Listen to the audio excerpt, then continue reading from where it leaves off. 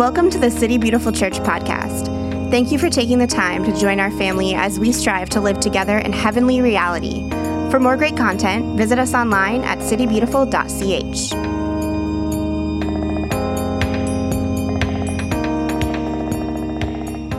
Good morning, everyone, and welcome to City Beautiful Church. Today we're beginning a new series called What to Do When Everything is Terrible. Now, I'm recording this on a Thursday in anticipation of Sunday, and I don't know exactly what the general feeling or sentiment within the community is by Sunday, because I don't know what's going to happen between now and then. Many things, I'm sure, but I know today from some of the people that I've been in discussions with over the past couple days, people are feeling heavy. There's a lot happening in our country right now, and that was a big part of the reason that I really felt like the Lord was calling us to face those things head on, because I think a lot of times when things seem like they're out of control and seem like they're chaotic on the outside, there's actually an invitation for us to go deeper inside of us, to be rooted and grounded in the truth of who God is, not so that we can escape the reality of the world around us, but to know what it is that we are bound to, so that we can show up for the things outside of us, and do that honestly and have a kingdom mindset when we engage with the brokenness of the world. So I'm going to pray, and today's going to be mostly an introduction, kind of highlighting what this series is going to be about, and then we're going to really kick things into gear next week. So Heavenly Father, we really do attest to the truth that you are here, and that you are with us, that you are for us, you are not against us. You are the God who turns curses into blessings, and whether it's Thursday afternoon in an empty building, or it's Sunday morning in someone's garage, or it's next Wednesday afternoon half a world away, you are still here. Those things are still true, and we can tap into that reality here and now to remind ourselves of your constant presence to us. And so God, as we stand on the precipice of this new season, I pray that you would go before us and that you would hem us in from behind, that you would speak so clearly and so profoundly to each one of us that we cannot help but be transformed by what it is that you desire to do in this season. We want to lay our will, our desires, our agendas at your feet and constantly say, not our will, but yours be done. And so may the words of my lips and the meditation of all of our hearts be ever pleasing in your sight, O Lord, our rock and our Redeemer. Amen. So we're doing this series called What to Do When Everything is Terrible. And as I've told you before, I wanted to just call it Everything is Terrible, but some people pointed out to me that my sense of humor doesn't always translate so well, so I thought we'd give it a little bit more of a proactive spin. What I don't want this to be is a series that is prescriptive and escapist. And a large part of what I want to do today is talk about that, sort of setting the tone for this series, and then talking about how we're going to do it. But this is the main question that I want to answer over the next couple of months, as we're wrapping out the calendar year for the church, and then anticipating Advent, where we start again in telling the story of Jesus to give context to our lives today. So how do we turn to Jesus in the darkest moments of our lives when everything seems terrible? What does it actually look like when we're recognizing whether this is the pain and suffering that you and I might be experiencing on a personal level, when we're bearing witness to the pain and suffering in the lives of the people that we're connected to, or maybe it's just through the news cycle where we're overwhelmed and inundated by all of these stories of pain and suffering and tragedy. How do we actually turn to Jesus in these things, to be strengthened, to find context, and then to find a way to move forward? If we're honest, many of us, when we hit a wall in our faith, that's when we begin to question everything. That as soon as the answers don't work for us anymore, we feel like that's where we just have to pack it in and give up. But the reality is, especially when we listen to our brothers and sisters and mothers and fathers throughout church history, that hitting a wall in our faith is actually a very normal part of what it means to be a Christian. St. John of the Cross called it the dark night of the soul. when we're so overwhelmed by the reality of life that we find it very hard to stay connected to God and to be reminded that Jesus is truly with us and for us. And I think that's because a lot of us have been raised with an understanding of faith that faith means always having the right answers. And whatever comes along, there's some sort of theological category, or there's a practical prescription, kind of a take two of these and call me in the morning form of Christianity that begins to fall apart when we enter into adulthood and we deal with very real issues in our world. When we're dealing with a pandemic, when we're dealing with racism, when we're dealing with cancer, when we're dealing with the loss of a job or a loved one, all of these different things like that, a lot of times that neatly packaged prescriptive faith that we grew up with doesn't really seem to fit the bill. But we also don't have the tools necessarily to know how to maneuver those times when we hit the wall, when we experience a dark night of the soul, which many people would say you're actually going to experience 4 to 5 times in your Christian journey. So I just want to go ahead and prepare all of you for that, wherever you are in your faith. But what do we do when we hit those walls, when we don't have an answer? When we don't know the right thing to say or the right thing to do to make it go away? That's what this series is really going to be about. Staring honestly at those very big questions about pain and suffering, but knowing that there's something deeper there for all of us to explore. And the way that I wanted to do that was actually to turn to some Old Testament wisdom, some of the oldest books in the Bible, to uncover in them something about how we engage with God in the midst of tragedy. So we're going to be focusing on the Psalms of lament and penitence. Did you know that 2/3 of the Psalms, which are kind of like the hymn book for the Jewish people, 2/3 of them are laments, crying out to God in pain. We're going to be looking at the books of Jeremiah and Lamentations, the same prophet that wrote both of them, just crying out to God in the midst of incredible suffering and oppression. We'll look at Job, which is actually the oldest book in the Bible in terms of when it was written.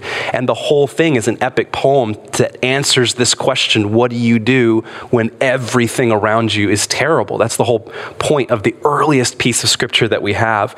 And then finally, one of my favorites, Ecclesiastes, which is a wisdom that's so offensive to our conventional wisdom when everything falls apart in life, that we know there's got to be something true in that, where God is realigning our priorities. And as I was kind of putting together where I want to go in this series and looking at these specific scriptures, I was reminded of this adage that we often hear, maybe when you were in high school civics, that history is written by the winners. You know, it's very hard to have an objective understanding of history. It's usually written by those who kind of came out on top. And that's true, except when it comes to the Bible.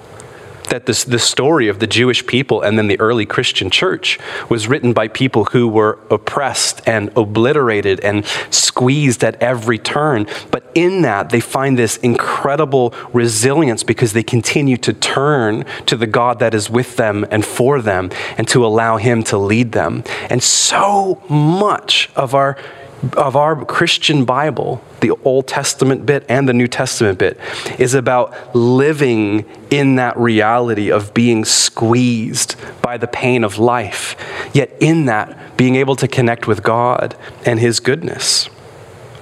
Because this is something that I think so many of us, I'm so angry at the modern church for not having fully expressed this, that the Christian journey is one in which we integrate joy and suffering. Too many Christians today have grown up with a gospel that's about somehow escaping from pain and suffering, or tells us if you're feeling these things, well, you've done something wrong, or God's not really real, and the Christian life is just about supposedly going from glory to glory, and you're not supposed to feel any of those supposed negative feelings. Or on the other side, perhaps, God is in control. And so whatever happens is because God has specifically ordained those things to happen. He meant it to happen. And it leads us into these questions of thinking, well, God doesn't seem to be very good when these are the things that are happening around us. And so much of that comes from these non-Christian influences on the modern American evangelical church. But when we actually come to the scripture, we find a very different reading of what God is like, of how we are to engage in the pain and suffering in our lives, and indeed how the work of the Spirit of Jesus in us is integrating joy and suffering together, that those two things are not mutually exclusive.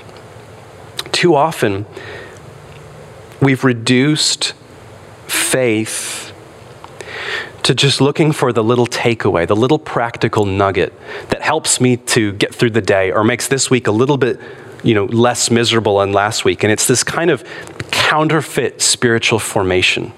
Just tell me what to do or tell me what to think so that I don't have to really go in. I don't have to really go deep. I can just continue to behave like a good little Christian boy or a good little Christian girl. And it's this false formation because our approach to Christianity is more about us getting something than it is about us being given over to something. And then we even see this with the way that we do the Bible. We only really focus on the bits of the Bible that give us something, they give us that nugget, they give us that little adrenaline rush of hope that we need for that day. And then most of the Bible doesn't really seem to do that. A lot of the Bible actually kind of bums us out because it's really seemingly negative or despairing or whatever it is. And it doesn't really seem applicable to our modern lives. But then we enter into a season like we are now where we cannot ignore the pain and suffering of our lives. And as I said many times before, I believe that what God is doing is apocalypsing. He's revealing these things that have always been present underneath the surface, but now we're seeing them brought up in the midst of all of the chaos of the world. That we have to reconcile with that. Is our faith primarily about us getting something out of God to make our lives better? Or is it actually about recognizing that we have been given over to God and to his story, and that we're being formed by that story? And I think then when we begin to realign, we recognize faith is not about certainty. It's not about having the right answers. Faith is about participation.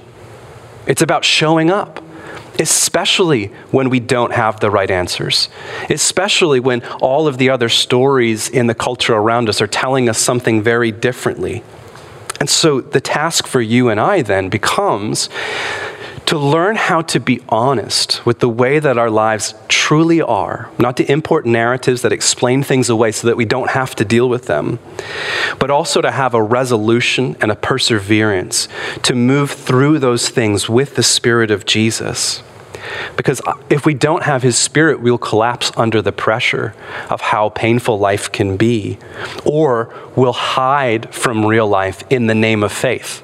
We will hide within the walls of the church. We will bury our noses in Christian self-help books and podcasts so that we don't have to look at the reality of the world around us. And so my hope in this series is that we learn to live in that creative tension between honesty and perseverance, to know where it is that God wants to take us as he forms us to be more truly Christ-like because of the things that are going on in our lives.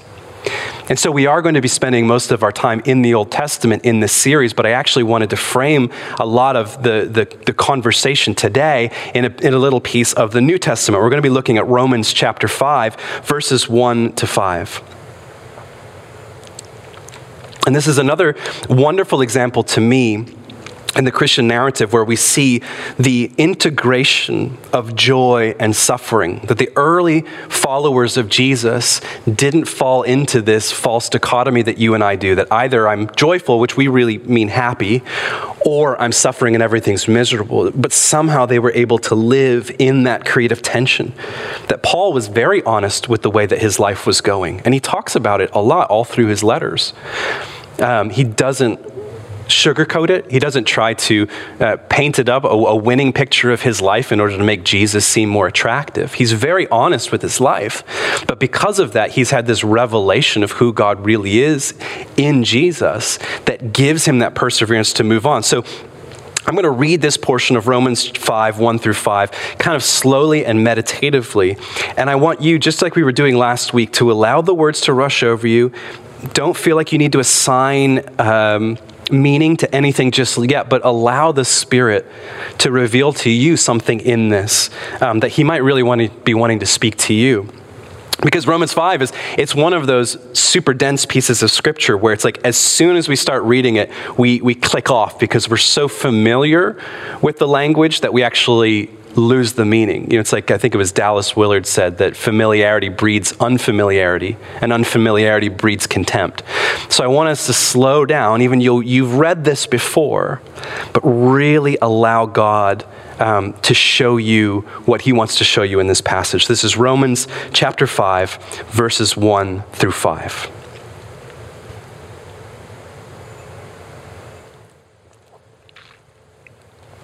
Therefore, since we have been justified through faith,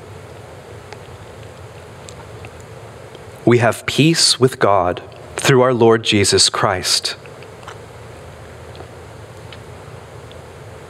through whom we have gained access by faith into this grace in which we now stand.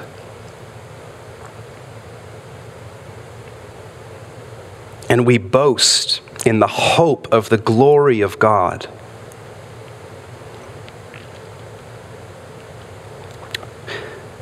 Not only so, but we also glory in our sufferings.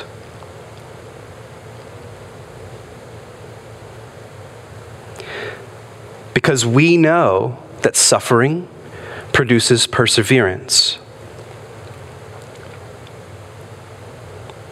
Perseverance, character. And character, hope. And hope does not put us to shame.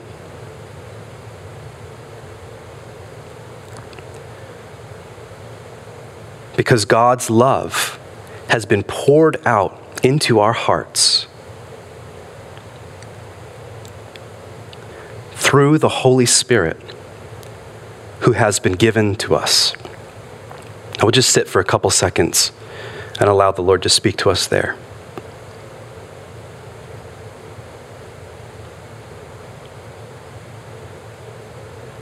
Thank you, Lord. Thank you, Jesus.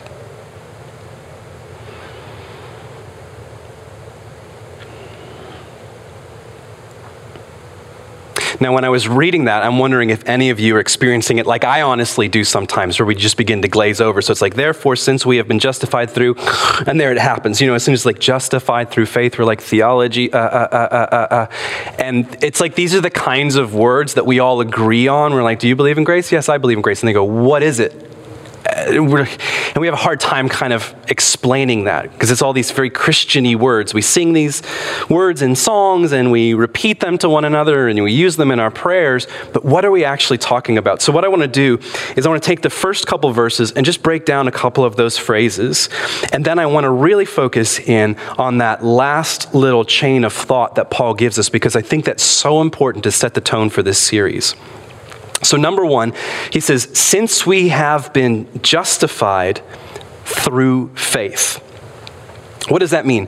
Justification, righteousness, it's the same word in Greek, and it basically means that you have been declared in right standing with God. Your relationship with God has been repaired because of the faithfulness of Jesus. And I really like the way N.T. Wright talks about that and the way he translates it in his portion of Scripture. He says that we have covenant membership in God's family. That's what justification means. That because of what Jesus has done and your acceptance of that, you've now been made a member of God's family. Now, the cool thing about that is that has nothing to do with your moral standing or your performance or how good of a person that you might be. It's just now you're in on the family. Now, whether or not you're a good brother or a good sister or a bad brother or a bad sister, that comes later. There is a moral component. But this is about you have now been declared. You've been adopted into the family of God. So because we've been justified through faith, we're adopted into the family of God. We have peace with God through our Lord Jesus Christ. Peace meaning from the word shalom, just meaning togetherness, union. We now have intimacy with God because of what Jesus has done. We've been brought into the family. We now have a father. We were orphans without a home, but now we have a home, we have a family, and we have this intimate relationship with our Father. And through him, we have gained access by faith. This is temple language.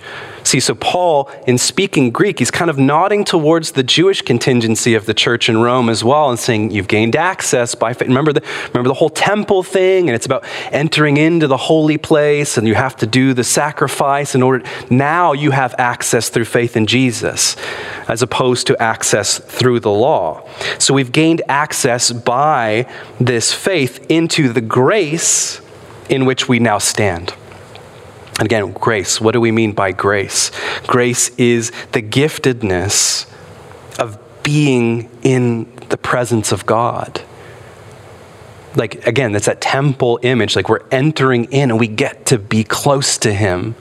That's the grace in which we now stand. We don't have to be afraid of God. We don't have to be ashamed when we're in his presence. We don't have to feel like we're not enough, because he has already decided that we are actually enough.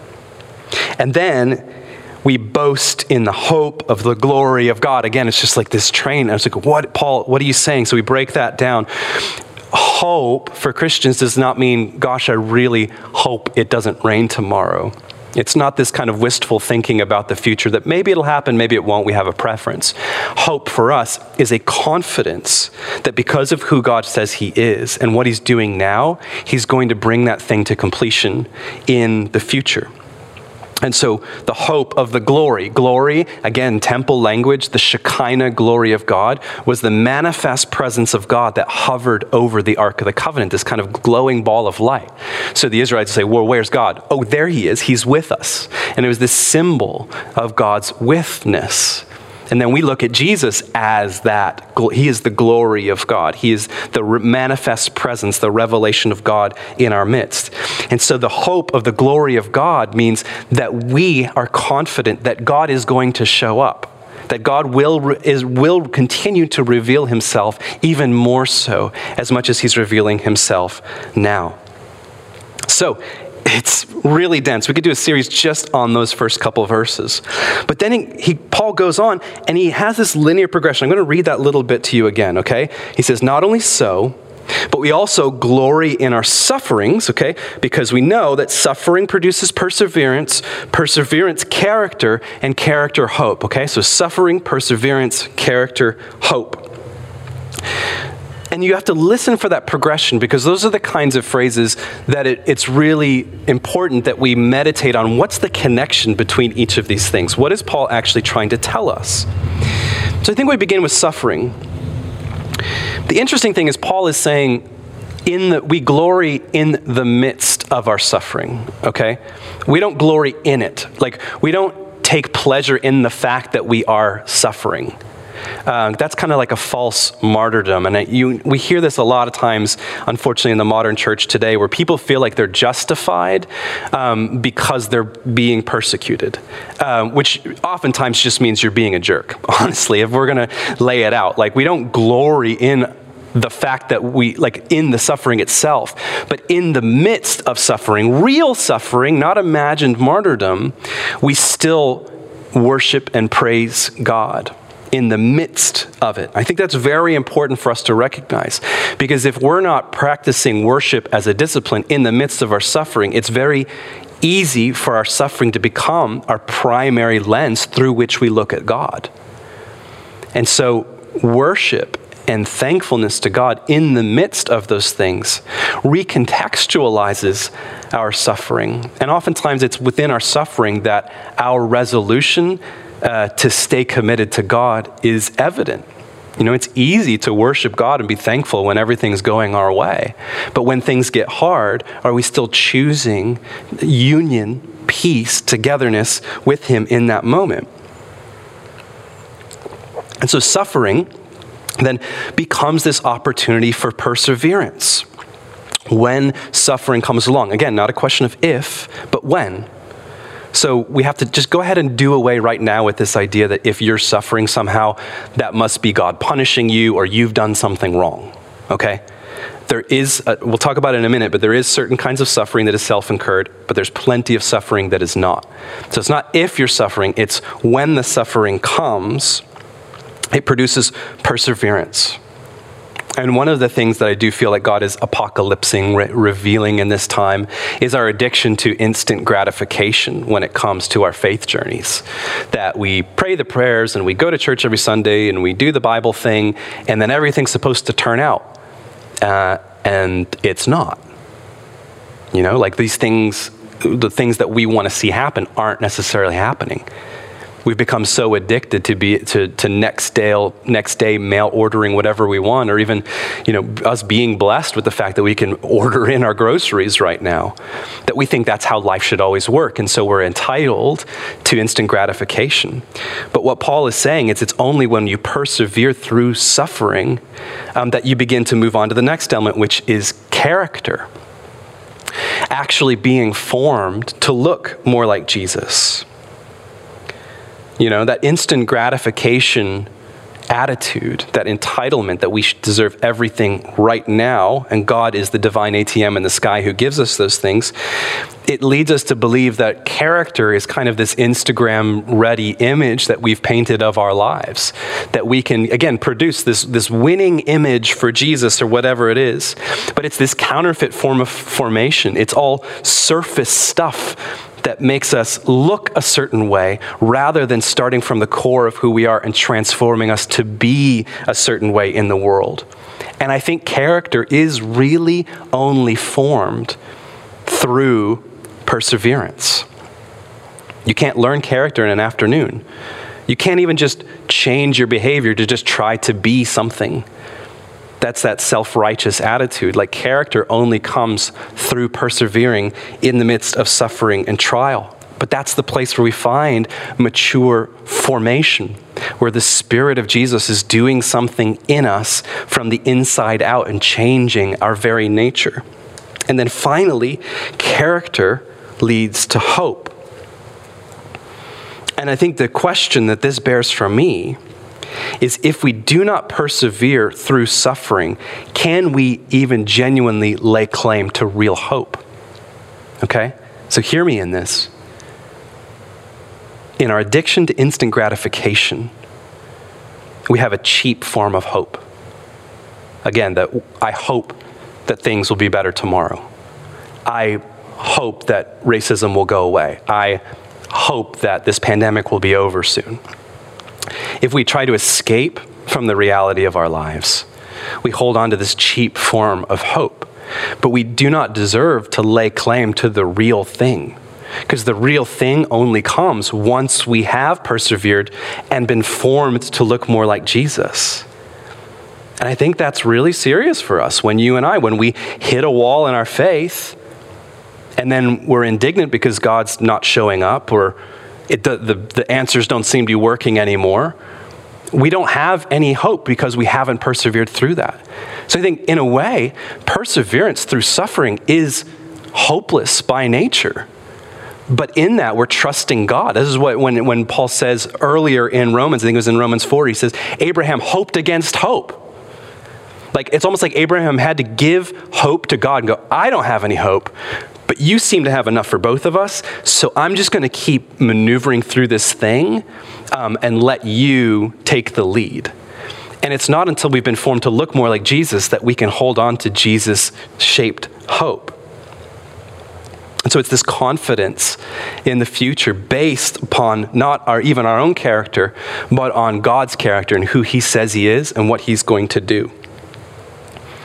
So that's kind of Romans 5, kind of framing this. And I think naturally some of the big questions that come when we take on a series like this, it's like, where does suffering even come from? What are the things that God, allows, or the things that God causes? When we're talking about like the dichotomy between sovereignty and love, like is God sovereign, which means he's in control, or is he loving, which means he's not in control, and things that happen outside of his control? And, a lot of times the questions that we have, the very fancy theological term for those of you who are keeping track at home is theodicy, which is how do we explain pain and suffering in the world in the light of who God is theologically. That's the whole thing. And it's been a question for 2,000 years because guess what? Nobody solved it yet. Like if we already had an answer, we would have wrapped this one up like 1,700 years ago and would have moved on to something else. But we're still trying to figure out, how does pain and suffering work in the reality of who God is? And so I think this brings me to the two truths upon which I will stake everything that I've ever said about God. And many of you are probably sick of hearing me talk about these two things. But again, it's so important because what we believe about God will determine what we believe about everything else. How we see ourselves, how we see other people, how we see the world around us. And so your attitude to the way the world is today, to your own life, to pain and suffering within you, within the community, within the society right now, is directly influenced by your belief of what God is like, whether you realize it or not. And this is why it's always important to come back to these two truths. So the first one, of course, is God is with us, Emmanuel. And the second one is God turns curses into blessings. So the first one, when it comes to pain, suffering, tragedy, we keep thinking that we want answers and plans. Okay, so when you and I, when we're struggling, when we're suffering, we want to come to God or to other people and go, give me the answer. Like, what's the right answer? As if life is an equation to be solved. And as the philosopher Søren Kierkegaard said, life is not a problem to be solved, but something to be experienced. But many of us have believed, well, if we have the right answer, then that's going to somehow fix it. Or give me the plan. What's the 3-step program that I can take on now to make my life less miserable than it was before? And that's that false spiritual formation that I was talking about. And we're wired to that. We expect that. And a lot of times, unfortunately, the modern church has reinforced that that's what this is about. Yeah, just make sure you've got the right answer to every question that comes along in life and you'll be set. Or just make sure that you have the plan and just follow the plan and everything's going to be wonderful.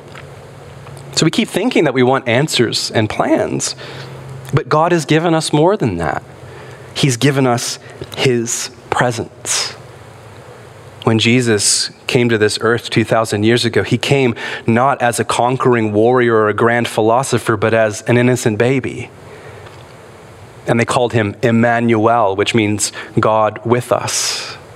And I've preached before, I think that's why God chose to come as a baby, is first and foremost to teach us about presence, that everything else comes from presence and not before. Because if you and I are honest with each other, we're going to recognize that all the explanations in the world and all of the prescriptions and the take 2 of these in the and call me in the morning kind of spirituality doesn't actually heal pain or alleviate suffering.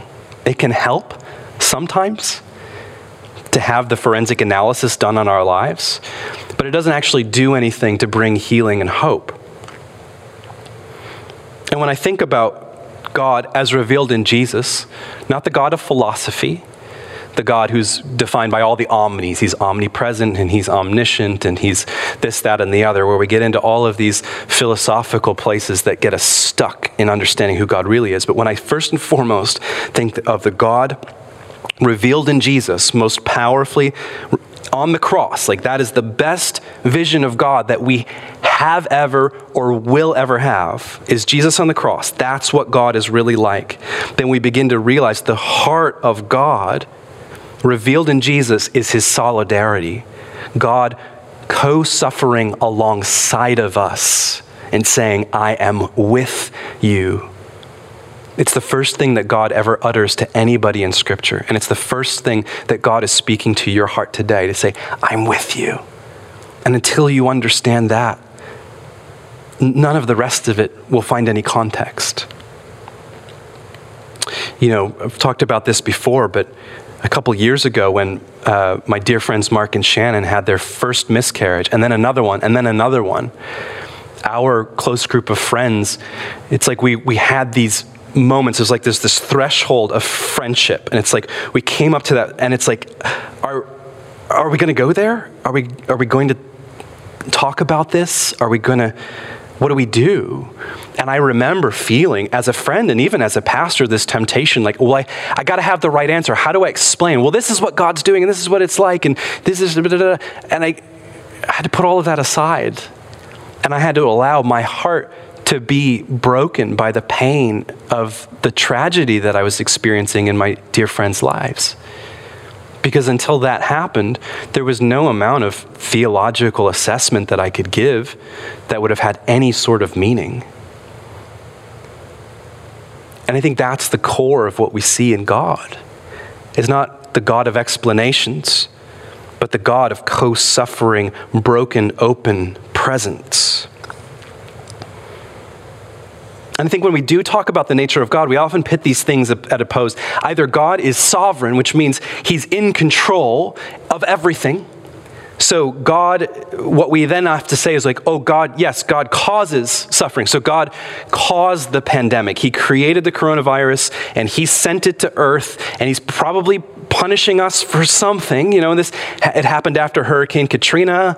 I remember it happened when there was these tornadoes coming through Iowa a couple years ago. Like, prominent Christian leaders said God is trying to do something. I remember with Katrina, it was specifically, God is punishing America for gay people because he's in control and he must obviously do that sort of thing.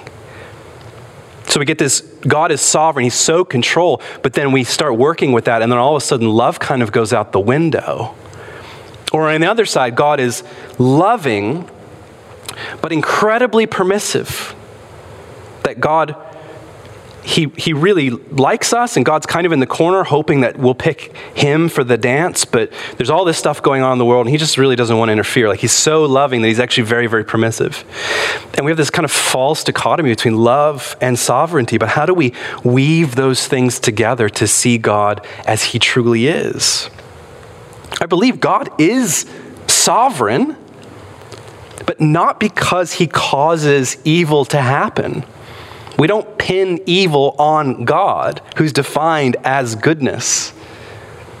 Evil is as St. Augustine says, evil is the privation of the good. Evil is kind of like a non-entity. It's the lack of goodness in a thing or a moment or an event. So God is sovereign, not because he's in control of everything in the sense that he causes or ordains evil to happen, but God is sovereign because he can turn curses into blessings. Because God moves through history with us, recognizing our free will, recognizing the brokenness of the world. But because he is steadfastly committed to being with us, which I think is the definition of love itself, God is capable of taking any event in human history, any event in your personal story, and the thing that was meant for evil, the thing that was meant to cut you down, to kill you, God actually brings new life in that. And you know this from your story with God. Events don't change. The horrible things that have been said and done to you in your life, God didn't change those things. But he has changed the outcome, where those things were meant to kill you, to diminish you. They've brought you new life and they've brought you intimacy with him. There's this beautiful little line in the story of Joseph in Genesis chapter 50. We'll wait for the train to go by. Where, I told the story a few weeks ago when I was preaching with Alex. Like, Joseph is sold into slavery by his brothers and he's abandoned, but he finds this place of privilege within Pharaoh's household. He rises to prominence, becomes this great administrator. His family comes to him in famine, and then they find out, oh my gosh, this is our brother who we thought was dead, who's now our provider. And they're terrified of him, but Joseph calms them down, and he says, hey, it's okay. I think this was all part of what God was trying to do this whole time. And there's this little line in Genesis 50, verse 20, says, you intended to harm me, talking to his brothers, but God intended it for good to accomplish what is now being done, the saving of many lives. Did God want or ordain Joseph to be thrown into a pit and sold into slavery? I doubt it. But God looked at it and said, I can do something with that. And the thing that was meant to kill Joseph, I'm actually going to use not just to save his life, but his family's life. What dramatic irony we have there. And I'll tell you what, it was such a revealing moment for me several years ago when I realized when it comes to this question of evil and suffering and where does it come from and how's that connected with God, the Bible itself does not seem to be particularly interested in answering that question of where does evil and suffering come from. It's not in there. There's no forensic analysis that goes, by the way, this is where all this stuff comes from. Not in any concrete terms. It does speak about the sin of mankind, the deception of Satan, and the general brokenness of the world. But that's more of evidence of the reality today, but it doesn't really pin where that comes from. But the Bible is tremendously interested in showing us what God is doing in the midst of pain and suffering. So the Bible doesn't seem interested in telling us where evil comes from, but very interested in how God is overcoming evil through Jesus Christ and the church. And so part of following the God that is revealed in Jesus is that we trust that he is good, even when, especially when we're experiencing terrible things, because that's us abdicating our control, our desire to name the narrative, to live according to prescriptions, to have these little succinct explanations of how the world is supposed to work, and to genuinely trust him to lead us. Part of my process in this series is that I'm reading 2 books by C.S. Lewis, The Problem of Pain and A Grief Observed. And I was so struck by this quote from C.S. Lewis in The Problem of Pain. He says, pain insists upon being attended to. God whispers to us in our pleasures, speaks in our conscience, but shouts in our pains. It is his megaphone to rouse a deaf world. And of course, the biggest question in all of this is, what is God shouting at us right now in the midst of the pain of the world, of our community? What is God shouting at you right now because of the pain that you're experiencing? And are you willing to listen? Are you afraid of him? Are you afraid of what it is that he might say? Or can you trust that he is good? And whatever he wants to speak to you is for your betterment, to help you to grow, to become more mature, to become more Christ-like, so that you can partner with him in revealing his kingdom in your time. I wouldn't say that I'm excited about this series. There is some macabre interest in poring over these scriptures. But on a deeper level, I recognize that I myself have to work through this as well with Jesus. That I have to face the pain and the suffering in my own life, and to not rely on my coping mechanisms, to numb out, to turn off, to just lean on cheap prescriptions in order to get by, but to genuinely slow down my spiritual journey, to allow God to speak and to reveal to me some deeper truths so that I can be shaped to look more like him, so that I can show up for others. And I hope that you will too. That you have that kind of courage to let him lead you in this series. So I'm going to pray, and we're going to enter back into worship. Heavenly Father, I thank you for this time. I thank you for all of your dear ones that are tuned in, whether this is Sunday morning or Monday afternoon or Wednesday evening or 3 weeks down the road, whatever it might be. I thank you. God, would you continue to reveal to us, first of all, that you are Emmanuel, you are with us. That's the primary way that you want us to understand you. your solidarity, your connectedness, your steadfastness to us. And secondly, God, would you remind us that you are a God who turns curses into blessings, that you don't change the events of history, but you do change the outcomes. Remind each one of us of the moments where you've done that for us, so that in gratitude and confidence, we can hope for those things to happen again.